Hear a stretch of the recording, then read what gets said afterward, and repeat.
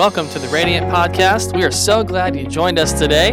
This podcast features messages, interviews, and discussions from Radiant Church located in Seneca, South Carolina. For more information about Radiant, visit radiantchurchsc.com. Here's today's episode. Welcome to Radiant Church. My name is Andrew, and I'm the lead pastor. And we are so glad you could join us today from wherever you're watching and listening from. If this is your very first time joining us, hey, head to radiantchurchsc.com and click I'm New. If you fill out the short form online for us, as a way of saying thanks, we're going to donate $5 to one of the nonprofits that's listed. We are in the middle of a series of talks right now rooted in the book of James. And just to recap, in case you're watching or listening for the first time, James is writing to a church which can't meet together.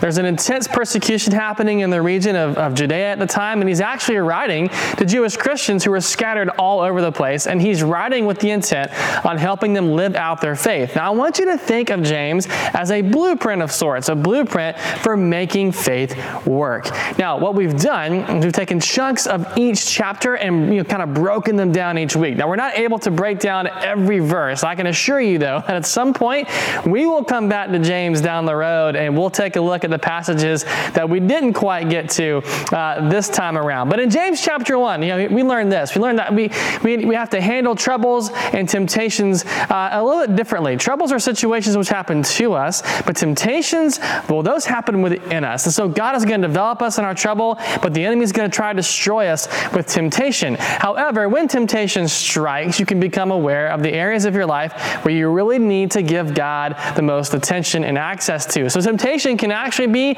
a catalyst for growth.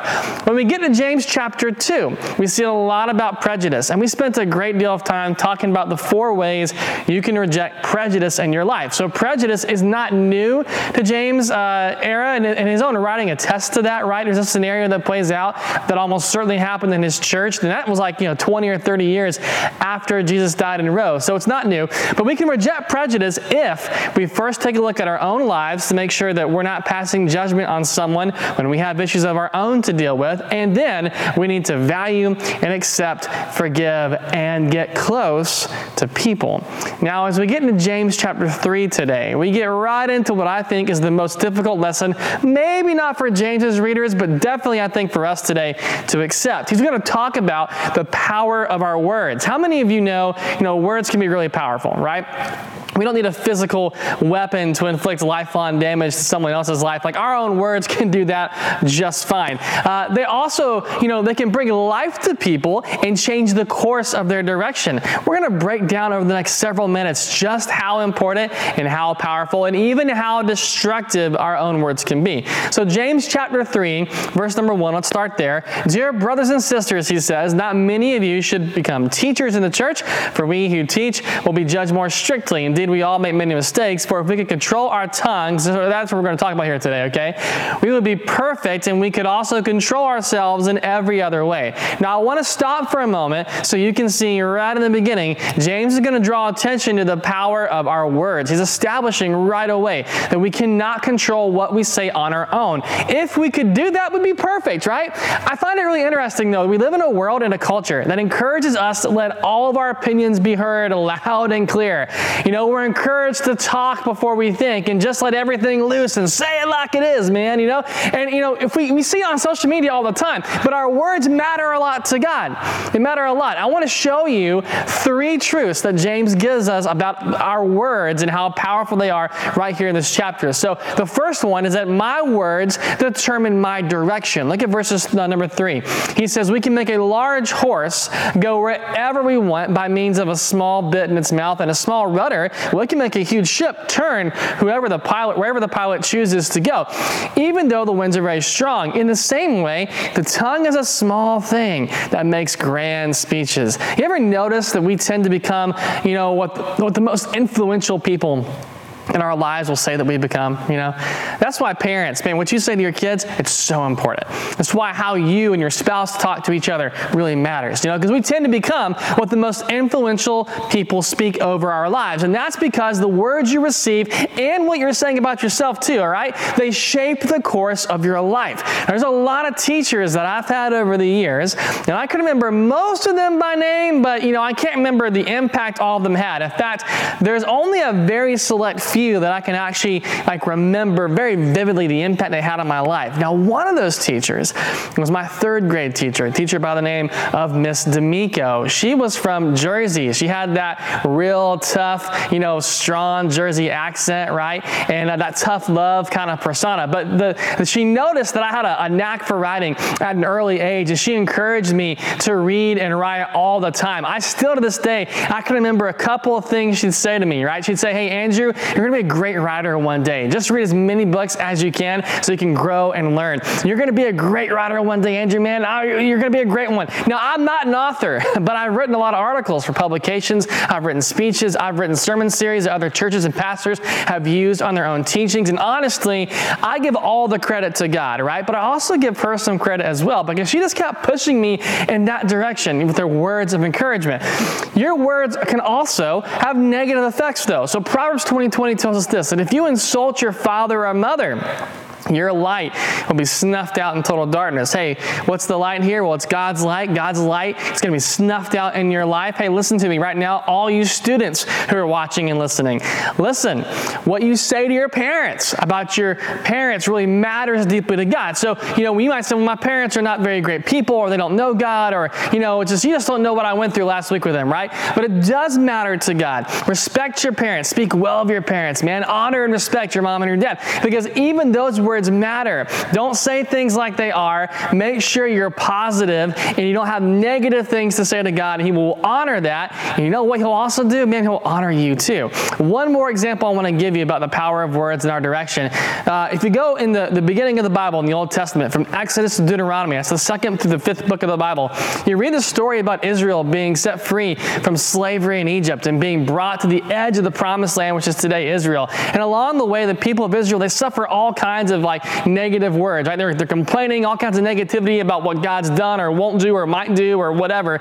And they get to the edge of the promised land. Now, when they get there, they send in some spies, and they send 12 spies in. 10 come back and they say, man, Moses, we cannot take this land, dude. There's giants and walled cities, and we're so few, and we'll just get crushed. And, it sounds like some of us in 2020, maybe, right? We got a month and a half left to go in the year to turn our outlook, but some of us have long faces, and we're just kind of like, yeah, but 2020, man, it's the election, the economy, the coronavirus is never going to end, that's kind of, you'd be in the camp with the 10 spies. But there's 2 of them, Joshua and Caleb, and they're like, nah, dude, we can take these guys. God's on our side, man. We can do this. And the negative voices, well, they drowned them out, and they won the day. And as a result, nobody under the age of 18 or over the age of 18 could get into the promised land except Joshua and Caleb. I'm telling you, we shape our words, but our words also shape us. Now, here's the second truth. My words can destroy what I have. Look at verse number 5, all right? But a tiny spark, James says, can set a great forest on fire. And among all the parts of the body, the tongue is a flame of fire. It is a whole world of wickedness corrupting your entire body, and it can set your whole life on fire, for it is set on fire by hell itself. Man, James is really hard-hitting there, isn't he?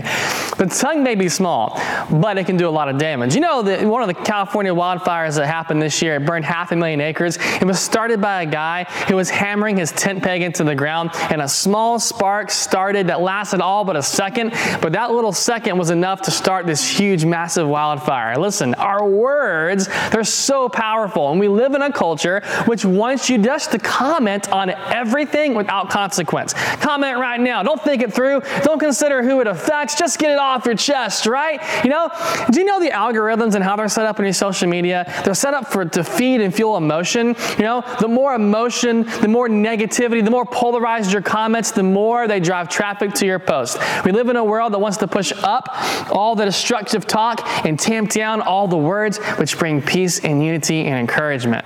But James, he says in chapter 1, verse 19, we ought to be quick to listen, right? And slow to speak and slow to get angry. Don't comment, don't speak, don't do anything that's emotionally charged. Think about it, think it through. Check out Proverbs 10:19. Too much talk leads to sin, but be sensible and keep your mouth shut.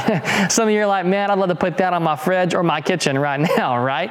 There's a lot of truth to that, isn't there? So instead of saying everything we think, let's use less words, right? The less we say, the better. There are plenty of things, that we want to say, but not everything needs to be said. And if you've got negative things to say, man, make sure they're being said in the right direction. Not all of them need to be expressed. And if you have negative things to say, man, be man enough or woman enough, right, to go to that person or organization or entity and have a good, cordial, polite conversation with them. If you can't do that, you'll need to say it, or else it risks becoming toxic gossip and slander, which does nothing but destroy.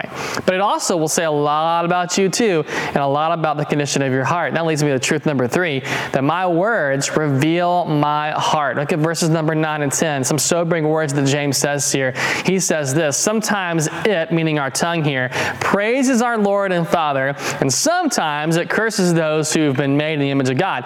And so blessing and cursing, they come pouring out of the same mouth. Surely, brothers and sisters, this isn't right. See, James is describing people who will honor and praise God one minute and then just rip apart somebody else the next. It's easy to forget that God has his fingerprints all over each and every one of us, right? But if you can remember that you might, that you're made in the image of God and so is that other person, you might prevent a few things from being said, right? You might choose not to say some things to people you'll want to say them to in the heat of the moment. See, listen, people who are always negative, who gossip, who talk too much, who damage other people with their words, they reveal the poor spiritual condition their hearts actually are in. And James speaks more to that right here in the next verse. Look at verse number 11. He says, does a spring of water bubble out with fresh water and bitter water? Does a fig tree produce olives or a grapevine produce figs? No, man. And you can't draw fresh water from a salty spring. Anytime you see springs in Scripture, normally it's a metaphor for the spiritual condition of your heart, okay? You know what the real problem is right here? It's not your tongue. It's not even your words. It's actually your heart. Your heart's the problem. See, what you produce in your life is a result of what's been planted in your heart. So in other words, your words always reveal what's inside right here, what's inside your heart. If you back up the verses number 7 and 8 in chapter 3, you read about all kinds of animals that can be domesticated, right? But James says, man, we can't harness the tongue. We can't will it. We can't bring it under our control. And that's really important because, it's important because it gets under control, because it can be a deadly poison. I got stuttered up for a second there. It can become a deadly poison in our lives. So in fact, only God can really reveal, what happens with our words. And he's the only one that can actually control things that our tongue is trying to say. So we have to give our words over to God, and we have to allow God to change our hearts. That's one of the important steps we need to take here this morning, is let God change our heart. I'm a logical person. I'm very much bent on reasoning, and that's a big part of my faith journey, okay? But I've had a lot of conversations with people over the years who are very similar in their thinking, and one of the things I hear almost like ad nauseum is that, hey, how do I know what truth is, man? Like, how do I know all this works out? Because basically, like, you run the same circle logically. You just come back to the same conclusion. And they're looking for like an easy answer. And I'll say, you know what? I don't have an easy answer for you. All I can tell you is you have to experience God. See, there's something about experiencing God and allowing him to change your heart which makes the difference. You can have all the logic and all the knowledge and all the church stuff right. You can have all the stories and all the scripture. You can have everything right, but not have a changed heart. See, Christianity is not about metrics or knowledge or religion or ritual. It's if any person is in Christ, he's a new creation, right? It's not about what you know or what you have to do. It's who you become because God changed you. You can't become just a good little church person, bro. You got to be transformed, all right? Now look at Psalm 19:14 for a moment. The psalmist says, may the words of my mouth and the meditation of my heart be pleasing to you, O Lord, my rock and my redeemer. Hey, notice that you can't separate your words and your heart, right? They're forever linked together because your words reveal what's in your heart. I try to remember each day to ask God to set the direction of my heart because I want to be shaped by the right things and to speak the right things into people's lives. Now, once you've let God change you, here's another step you can do to speak life into people, okay? Filter what's going into your heart. So let God change you, but then filter what's going into your heart. You can't maintain a healthy spiritual life if you're not, letting a filter keep some things out. This means you've really got to cut loose toxic people, negative people. You got to cut loose negative words, negative music, negative images, all the things which can directly impact you in a very unhealthy, negative manner. They got to go, right? You can't let them into your heart. Proverbs 4:23 says, hey, guard your heart above all else. Why? It determines the course of your life. Everything, and I mean everything, flows from your heart. Put a filter over it, okay? And here's the final step. Choose to speak life. Choose to speak life. Be the person who speaks life in a dark and negative and destructive world. Don't feed the polarization. Don't play to a base of people. Don't join in with the rest of the masses and get caught up in the toxic current. Man, stand out in this life. You can do that a couple of different ways, okay? One, you can speak affirmation. Words of affirmation are a way to stand out. People need to hear those. Your spouse, your kids, they need to hear how much you love and care about them. How often do you tell them that? The only two times that God the Father directly spoke to God the Son, this is Jesus here, okay? He did it once at the baptism, once at an event called the Transfiguration, where Jesus was briefly transformed into his glorious and eternal state while on this earth. The only two times he spoke, he said this: "This is my Son, whom I love, who brings me great joy." You know what God's saying right here, man? He's saying this, that Jesus, you're my Son. I love you, man. I'm proud of you. Some of you've never heard that. Never heard it from your dad. Never heard it from the parent figures in your life. But I want you to know, man, there's a heavenly Father who calls you his own, who loves you and is proud of you. And we need to get back to more of that kind of stuff and less of the trash we find on our socials. Here's a second way you can speak life to somebody too. You can speak words of praise. Now, we're not talking about, praise that's reserved for God. We're talking about like encouragement type stuff. I love how the Message describes Proverbs 25:11. It says this: the right word at the right time, check this out, it's a custom-made jewelry, and a wise friend's timely reprimand, so even a correction. It's like a gold ring right on your finger. The right word at the right time is both beautiful, we might say, and valuable. And guess what? It's just for you. Custom. Ephesians 4:29, don't let abusive or foul language come out of your mouth. Instead, use words that build people up. Proverbs 15:4, gentle words are a tree of life. So you kind of get the idea here, right? There's something powerful and encouraging when we don't just, speak negative things, but we begin to encourage folks. Can you imagine what one word of encouragement would do to change somebody's life here today? And here's the final way to speak life, all right? Use words of faith. Faith is trusting in God, and it's trusting in God's plan and purpose for your life, even though you can't see God at work, even though it hasn't even happened yet. And when we speak faith over people's lives, we're not looking at who they are right now. We're looking into who they will become. Too much is said right now about what we see, and not enough is said about what we'll become as God works in us and through us. And I want every person that we come across to be spoken life over. I want every person to know that, hey, God can bring you from darkness to light so you can come to know him and find freedom and discover your purpose and make a difference. I want every person to experience that. Well, the only way your words will be used in a manner like that to speak life and encourage that kind of thing is if you allow God to change your heart. You surrender over to him. Some of you watching or listening right now, man, that's that. You listen to what's going on. You're like, man, I need to do that for the first time. Others of you, man, you're logical. You haven't surrendered over to God yet. You're thinking things too much. Hey, let God change your heart. Let him transform your life. Let the power of God's words be at work inside of you. And may he change you and transform you so you can build people up instead of tearing people down. We don't want to contribute to a world of toxicity right now with our words, right? We want to stand out. And the way to stand out is to allow God to change us so he can control our tongue and our words, and we can be used to encourage and lift up and bring life to people. Here's what I want to do here real quick before we wrap everything up. I want to pray for you right now. Can I do that? If you're out there and you're listening or watching for the first time, you realize, hey, you know what, Pastor? I need to follow Christ. I need to say yes. I've been thinking about it. I've listened to this message or maybe past messages, and I need to jump in and do this. I need to give God a shot. Great. I want to pray for you in just a moment. What we're going to do is we're going to ask God to become our Savior and our Lord, all right?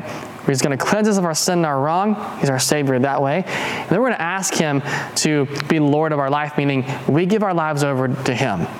We're following Him. We're not calling the shots anymore. We're going to let God call the shots. We're going to let God lead us and guide us, Lord and Savior.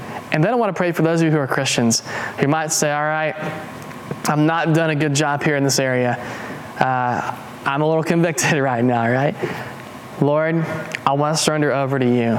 I want you to have access to my heart and to my life because I want to be someone who speaks life to people and uses my words and uses my heart to build folks up instead of tearing people down. So, Father, I love you.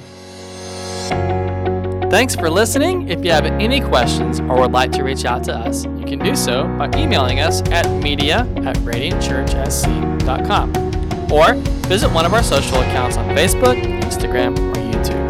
If you like what you heard today, subscribe to our podcast so you don't miss any future episodes and give us a 5-star rating on the podcast platform that you listen to. We hope you have an amazing rest of your day.